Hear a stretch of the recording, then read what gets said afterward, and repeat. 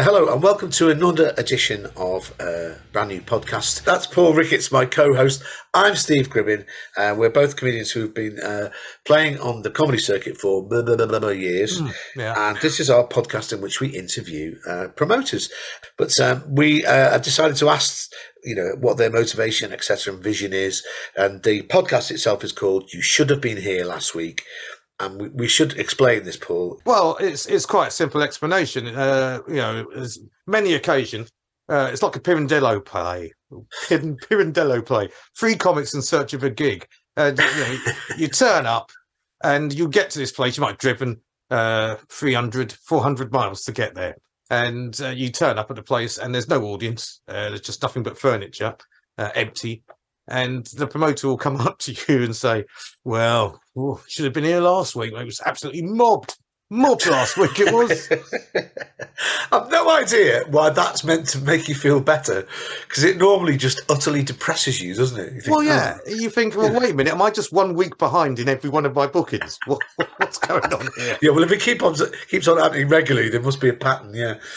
So today's guest is a very special guest indeed. It's a guy called Peter Grahame, who is the promoter behind the Old King's Head. Downstairs at the King's Head, yes. Which is claimed is the oldest comedy club in Britain. But Paul, you don't think it is, do you? No, I don't think it is. But I think in the interview, I think Peter deals with this subject. He does indeed. And it actually is the subject of a brand new film which is being released called, indeed, The Oldest Comedy Club in Britain, featuring people like Stuart Lee and loads of other people. Yeah, more famous comedians than us. Yeah. The kind of people that play. We knew the director of the film and he didn't contact us. Exactly. And Peter Grahame's got some actually very, very funny stories on his experiences of being a promoter, which do indeed stretch for about 43 years. So he's probably the longest in the tooth promoter that we interview on all these podcasts. I would say there's not many people been doing it longer than 43 years, is there? There's a few actually. There's one that he mentions that we are going to interview, but we'll let the interview play out. Yes, we'll let it play out. Here he is. Obviously, we have an esteemed promoter and club runner today. It's Peter Grahame, Peter Walsingham Grahame. What is your real name, Peter? Because I've never worked it out. All right. Well, I mean, obviously, esteemed means old, so we've worked that out. Yeah. So my real name's Peter Walsingham, but my dad, who's a musician, and there's a story. Sort of old showbiz stories going way back. His name is Alan Grahame Walsingham, but he was fed up with Walsingham being misspelt, so he used his middle name as a professional name. And when I started out as a musician, a lot of people knew me as his son, so they automatically wrote the checks, all of which bounced to Grahame. And you are the runner, the person behind the, can also say, esteemed downstairs at the King's Head Comedy Club in Crouch End, mostly pronounced by MCs as Cruchon in your That's club. Right. Co-founder, really, with Hugh Thomas, which some of your less esteemed listeners, i.e. younger, will remember. Yeah. I remember him. Yeah, so we've been there a long time, and Hugh sort of left his comparing duty. He was regular compare there in just before the turn of the century. I won't say which century, because he got a chest infection, which we were frightened was more serious than it was. But that we was assumed at the time had come from, the room being full of smoke, and me as well. That's a lot of people who meet me get ill. You're some sort of necromancer. Yes. Yeah, but a slow one. It's been in close contact with you in that little back room that you sort of live in. I know. And you used to have straight hair.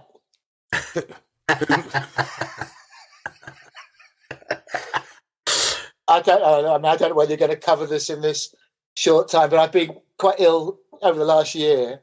And as a result, Georgina in particular has been covering for me at the club. And I get all these reports back from comics saying it wasn't the same in that room because Georgina was being nice to me.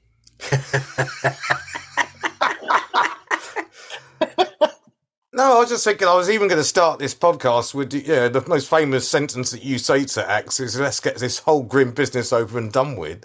As quickly as possible. Yeah. As quickly as possible. And then we can go home. Yeah. Yes. Yeah. Well, that's show business. So why did you become a comedy promoter? I mean, it wasn't careers advisor, was it? How did that happen? No, I was at Middlesex Poly, as was, and Hugh was one of my teachers. He'd seen a bit of this new stand-up, scene emerging in the late 70s, and had been on stage at the infamous Gong Show at the Comedy Store with Alexei Sale as the regular compere. And he liked the whole vibe of it, but didn't like the sort of full ring, you get gonged off for failure. He wanted a room that was a bit more encouraging and nurturing, and found this place in Crouch End underneath the pub and put on a show and asked me to help out as one of his students or post-students, because after I'd left. I mean, Hugh's a lovely guy and a great presenter, but he's not a great organizer. And so after one gig, he said, can you just do the administrative side of things and making sure the mics work, whatever. So that was our relationship for 20 odd years doing that club. He'd be the front man, centering the shows, hosting the shows, and I would be in the sound room and sticking bits of paper together and electroset, as was the case then before the internet. Oh, God, in fact, it was before electricity. Yeah, those early posters look like those blackmail notes that used to get sent to newspapers. Yes. Yeah, if you want to see your grandmother again. I mean, I well remember Hugh comparing down there with, and he used to do a brilliant version of the routine that he sold to Alexei Sale, didn't he? Yeah, there's a funny story because, and I'm sure this happens to a lot of people who sell their own routines, it was the race around the Watford bypass was the routine. And Alexei had seen it, said, I'd like to have that. And Hugh sold it to him for whatever it was. And on one proviso, said, as long as I can do it in my own club, And then he started getting complaints because people were saying, you've nicked that off the list. Yeah.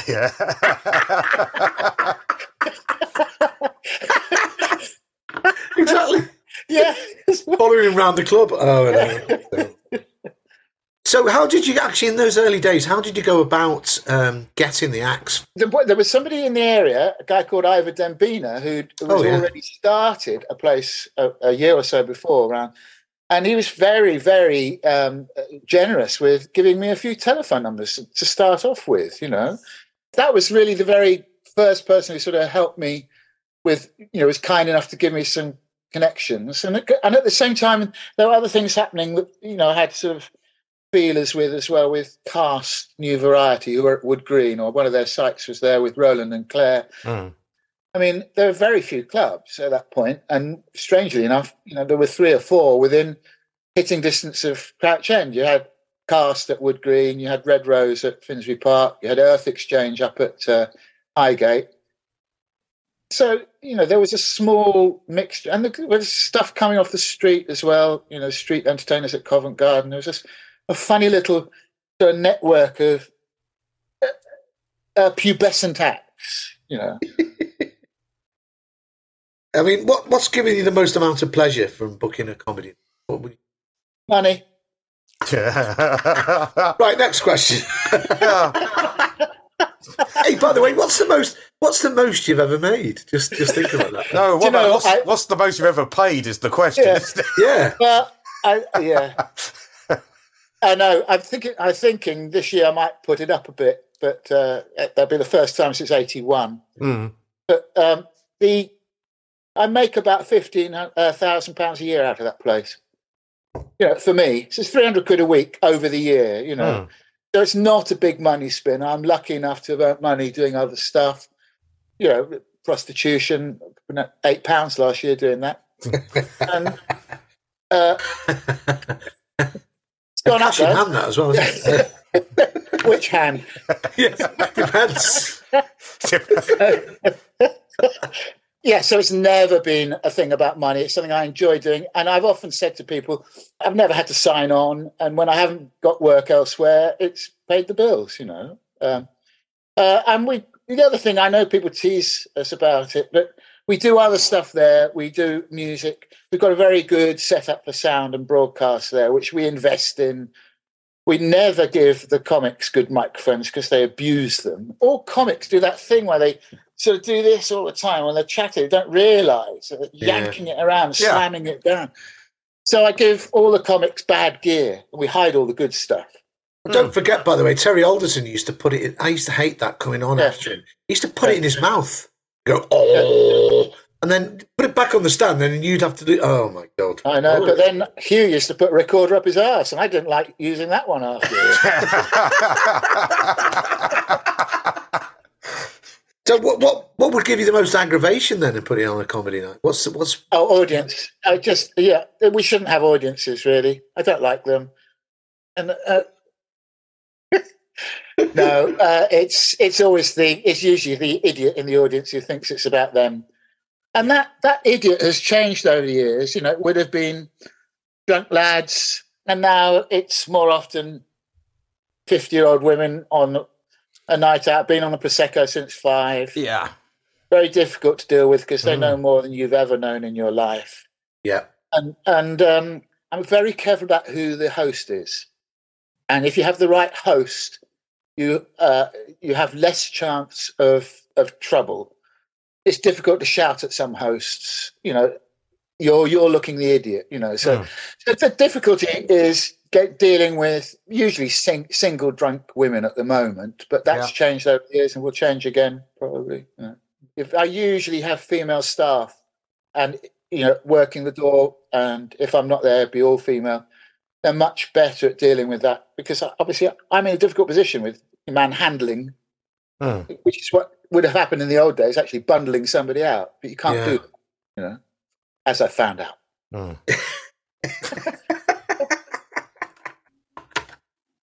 mean, that leads us on to an. What tips would you give to anybody that wants to be a comedy promoter? Yeah, to a promoter. Actually, sorry, not right. Okay, put the chairs facing the stage.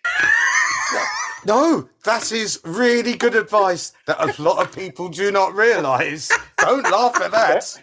That is crucial information. Invest in some lights and a microphone that isn't going through an Argos home entertainment set. You know, think about the focus of the show, which is the stage, and then if you work backwards from that, you should make all the right decisions. But people just don't think. The amount of times I've put gigs on for council-run theatres and stuff, and every week I have to tell them, don't put round tables in them, because by definition, a quarter of the audience are going to be facing away from the stage. Yeah.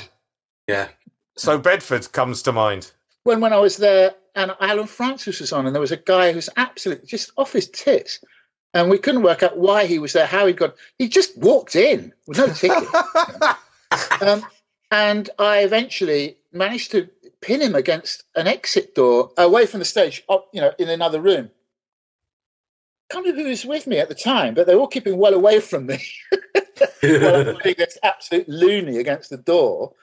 The police arrived and said, oh, yeah, he's escaped from a prison and he had a knife. Oh, my God. So, yeah. But the amount of times you do turn up to a lot of those places that are running hotels and they've got the big round tables and the chairs, but they won't allow them on the dance floor, which is in front of the stage. Yeah. No, mate, no. That's 3,000 quid's worth of floor, that is. Oh, God. I, as a musician, years ago, one of my gigs, I used to do the tea dances at the Ritz. It was a piano trio, piano, bass and drums. So Alex Dankworth was on bass for this one. He turns up at about 3:30 to start at 4. And we've all got to wear tux, not tux, but, you know, dinner jacket, whatever. And he turns up with his double bass and a little piece of carpet about that big, about 4 inches by 4 inches. That's about 7 centimetres tall, you non-esteemed people out there. And so he proceeds to put this little square of carpet down on the dance floor at the Ritz. And the maitre d' comes and says, "What are you doing?" He says, "I'm putting this little bit of..." He says, "Why are you doing that?" This is the Ritz. He says, "Well, it saves the spike of the double bass going and creating a divot in the dance floor. We don't have bits of carpet here, put it away, you know." So Alex proceeded to get his double bass out. He goes, boom, boom, boom, boom. Alan Barnes, who's a very well-known saxophone player, was on it once as well. I think he got the sack because we'd get this 15-minute break while the piano player, Jeremy Westwood, who was this incredible player and nobody had ever heard of, knew every song in the book and played brilliantly. We'd get 15 minutes off. We'd play from 4 till 5:15, get 15 minutes off, and then play 5:30 to 6:30. And in the 15 minutes, he'd have to play for a singer, a cabaret singer, and we'd get shifted into a side room where we could eat anything that was on the tables that other people hadn't eaten. Cream cake, cucumber sandwiches, all this stuff from the tip. So we're in black and white dinner jackets. So we'd come out for the second set, and Alan Barnes would be covered in cream and sugar. Had as many cream as he could get. That's brilliant. That's brilliant. Do you think there's a real strong connection between musicians and stand-up comedy? Because a lot of us seem to be, musical or come from music and got into comedy. Both of you probably know this. I would much rather spend my time with musicians in that little room than comics. Comics are psychopaths.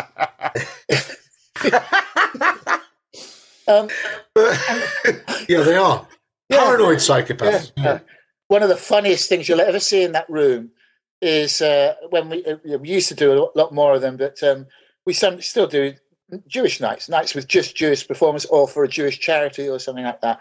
You should hear the passive aggression in that room with 4 Jewish acts on. Because they're always saying, "All right, Bob, yeah, so I hear you struggled the other night." It's just all little things. It's a tough room, yeah. So musicians, I think there's this. I don't know. I think there's a especially if you play, in modern music, pop or blues or even to some extent country, but certainly jazz. There's an element of being able to just make stuff happen. You don't need the dots, and I think musicians and comics share that. In the early days, there certainly seemed to be a link between folk musicians and comedy, didn't there? I mean, lots of Billy Connolly, Jasper Carrot. As was the case, with Harding, Mike Harding. Was it Mike Harding? Yeah, Mike Harding. They do a few songs and then find that the chat between the songs was getting, bigger and bigger. Yeah. I think it was the same thing. But then the folk circuit was certainly the precursor for comedy clubs. Rooms above, behind pubs, in village halls, and a little circuit. People playing to people who were not paying too much to see somebody do something, close up. So, is there any things that you wish you knew before you started promoting? Any words of advice that you wish someone gave you? Luckily, this showbiz family thing I mentioned earlier puts a good head on you because you're not unrealistic about what it is.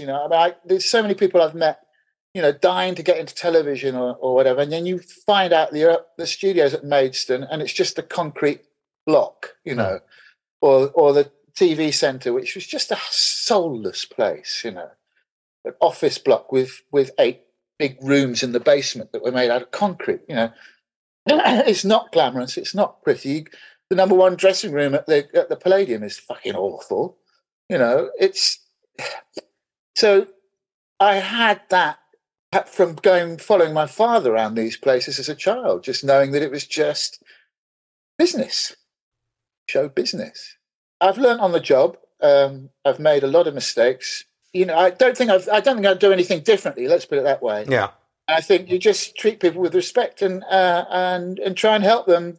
And I know it sounds trite, but I think that if you do a 2-hour show and for those 2 hours people forget what they're doing for the rest of the day and what their problems are, you've actually done what you're there to do as a performer, and specifically as a comic. I mean, talking of which, I mean, what do you reckon are amongst the favourite comics that you've seen on stage? Oh dear, this is a question I've always asked. I know. It has to be Paul Ricketts and Stephen Gribben. Well, of course. Of course. Yeah. Whatever happened to them? Well, one of them is still going. Yeah. Which one? I don't know. I still, like all old gits, you still go back to instances which were exciting. I mean, seeing Andrew Bailey on form was just a different thing altogether. Oh, he's fantastic. As Podomowski, making something happen with 2 bits of Weetabix and a tennis racket. But chaos was part of that. I mean, one of the last times he did The King's Head, he rang me up at 8 o'clock the next morning in a terrible panic. And I said, "What is it, Andrew?" And he said, I left my bit of wood there. And I said, "Well, can you not get another bit?" He said, No, it's one of my favourite bits. I had to go and find this piece of wood and put it to one side, and he had to come collect it. I mean, there's the obverse of that, of course, is what have been amongst the most disastrous or calamitous nights? Did I ever tell you about the one that Hugh and I remember this so well? I still can't remember his name. I think it was Domino or something. It was a guy on a Thursday night, which is our tryout night. I arrived at the venue to set up. He's already there with his wife and 2 semi-grown-up children in their early 20s, I imagine. In his late 50s, mid-50s. And he was a vent act. And he was sorting things out and trying bits out with this horrible, horrible doll that had just been bought off the shelf, And I was chatting and I was setting up and saying, what do you need? He says, "So 2 mics." I thought, okay, all right. maybe he's going to do this.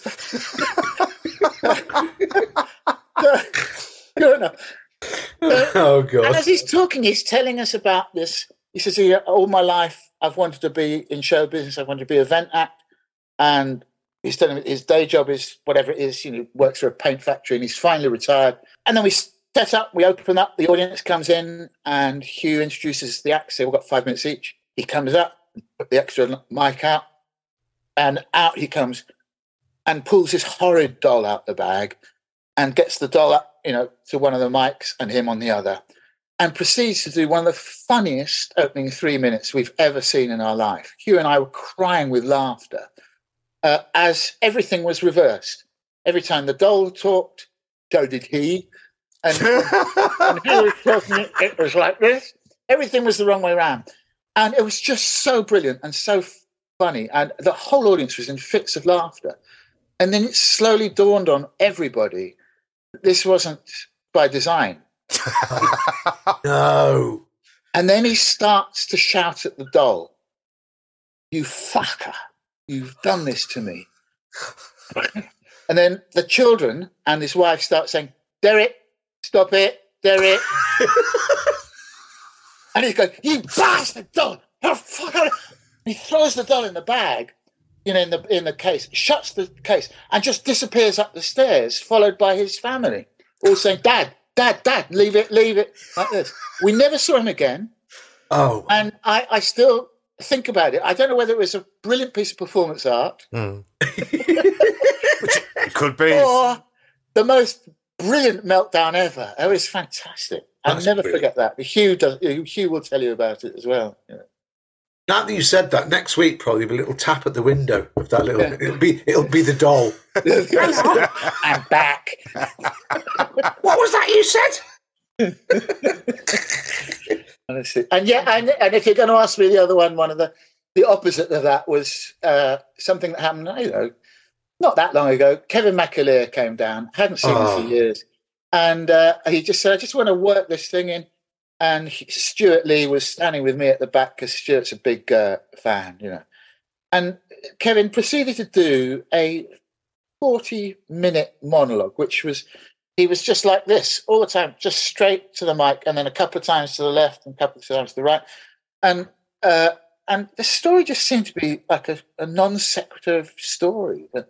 And then suddenly at about 42 minutes in, all these strands came together in the biggest and most sustained laugh you've ever heard in front of 70, 80 people. Yeah. And Stuart will tell you this as well now. He was on the floor and couldn't get up because it was just such a beautiful piece of construction from a great... I mean, you remember Kevin.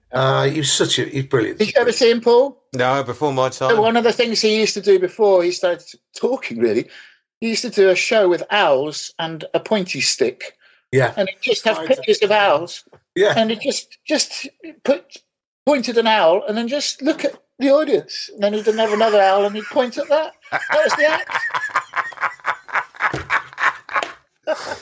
I mean, what is your favourite sort of comedy then, Peter? What's your favourite sort? That's what I say. I think it's when things happen that you don't expect to happen. And it's the same as with a surprise gag. It's where it comes out. You don't expect it to be that to be the answer. I mean, there's Barry Cryer's last joke that he was telling everybody. It's a great example, partly of Barry, but also of how something just comes out of nowhere. The guy stuck on the desert island with Angela Jolie. This? So he's stuck on the island, just the two of them, and eventually one thing leads to another, and they make love. And in the morning they wake up both naked. And he says, "Angela, can I ask a favour?" And she says, "What?" She says, "Can I draw a little moustache underneath your nose?" And she goes, "Oh, okay, I suppose so. That's all right." She says, and can I call you Frank? She goes, "Oh, okay, all right, yeah, you can call me Frank." She goes, "All right." He says, "Frank, you never guess who I'm shagging."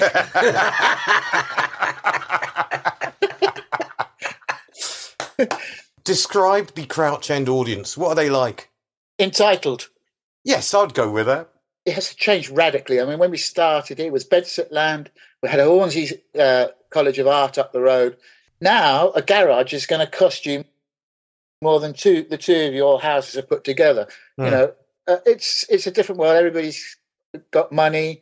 Let's say the 30-year-olds now who come to us are still living at home with mummy and daddy and have a disposable income. Yeah. So there is a bit of that. It's always been a bit right on there. This part, we used to call it part of the humus triangle. It's like the Jerry Lee triangle. Yeah. But, it's just always been a bit sort of knit your own yogurty. But they're our audience and we know them and we like them, I mean, what advice would you give to comics for approaching it? How should they approach? Just think what you're doing. And the amount of times people ring me up and say, I want to do your club. And you go, okay, what's your name? Oh, Dave, and you go, all right, okay. So let's 16th of March. You go, okay, thanks. Boom.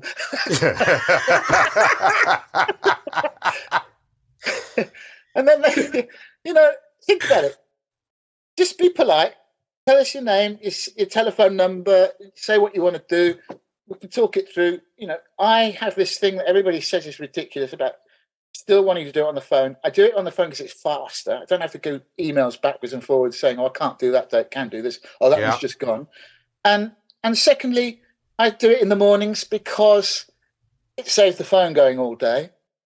And I also think that people who bother to get up and do it, then they're showing that they're serious about it. I was just about to say that because most comics don't get up before about 10 o'clock, do they? Well, yeah, but you'll also see that most of the successful comics are working. They're writing something or they're. Yeah, it's true. So should we put your number in the description, or we just let? Just put a link. Yeah, Don't do that. yeah. Peter, what was the first live comedy club you actually went to yourself before you were a King's promoter? Head. The King's Head. Really? Yeah. So you didn't go to the store or any of the other? No, I didn't know anything. I didn't even know that scene existed. Do you remember who was on the bill in the early days? Oh, God, yes, it would have been John Sparks, and we'd have people like Melanie Harold and singer-songwriters alongside musicians, alongside comedians, you know. They were variety bills. It wasn't straightforward comedy, you know. Well, I think we're running out of time. Yeah, we've got a minute, so let's, I thank Peter for furnishing us with his presence at this podcast. Well, do you know, it's been a pleasure. It's one of the few times I've had to use this Zoom thing where I've been allowed to keep my clothes on. Yeah. Well, you're going to earn a lot less money than you did for the last time, but nothing's happening. Yeah, ching ching, nothing of that is happening. No, but obviously you're going to make more men happy by keeping your clothes on. Now draw a moustache on it. No. Yeah, it's been a pleasure actually, Pete. It's been really good. So big thanks there to Peter Grahame for that fantastic interview. Always great to listen to Peter and some of the oldest jokes you've ever heard in your life. The oldest joke in Britain. Yes, it's amazing that he's a promoter who isn't a performer, but sometimes he's funnier than the performers are. Yeah, especially at the little tiny booth to the side of the stage. It's amazing that even in this little cubby hole, he can hear not only what the acts are doing on stage, which is about 25 feet away, and there's a window and a wall in the way. He can hear exactly what's going on. He can also hear who's actually coming downstairs into the King's Head. He can hear people, 20 foot away. Yeah, exactly.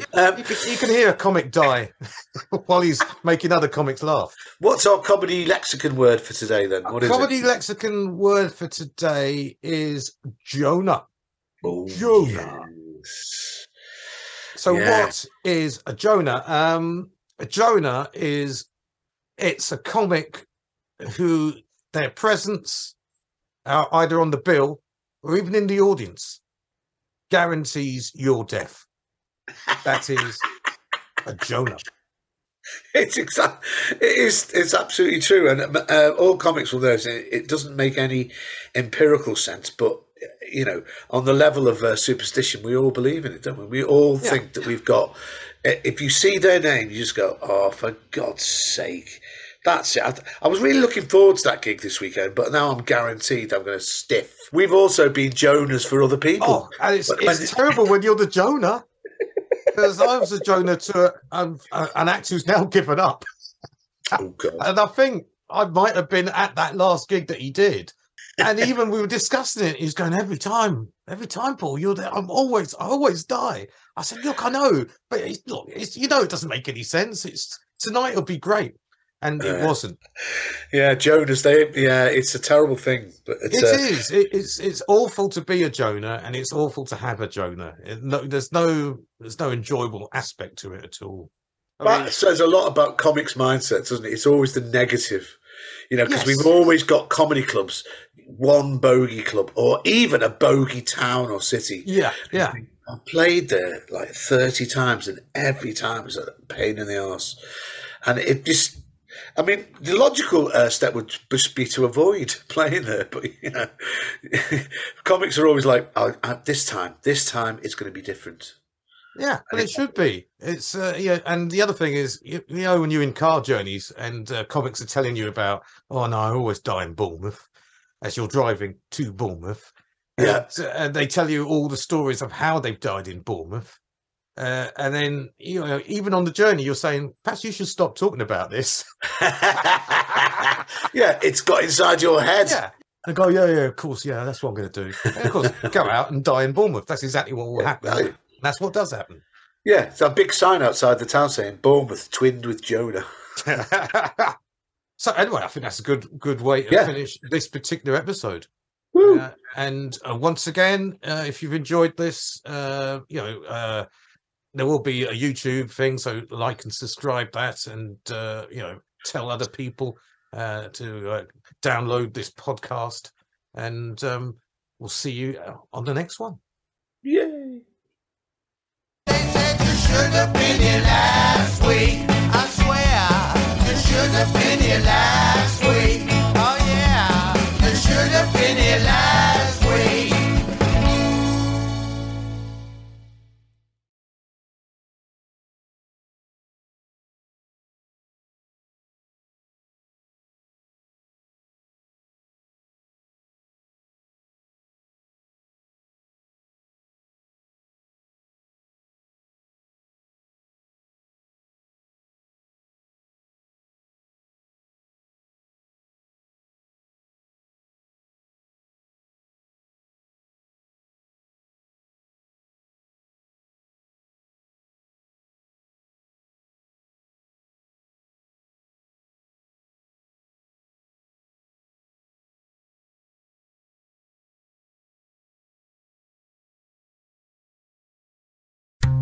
This show is part of Podomedy, the podcast comedy network.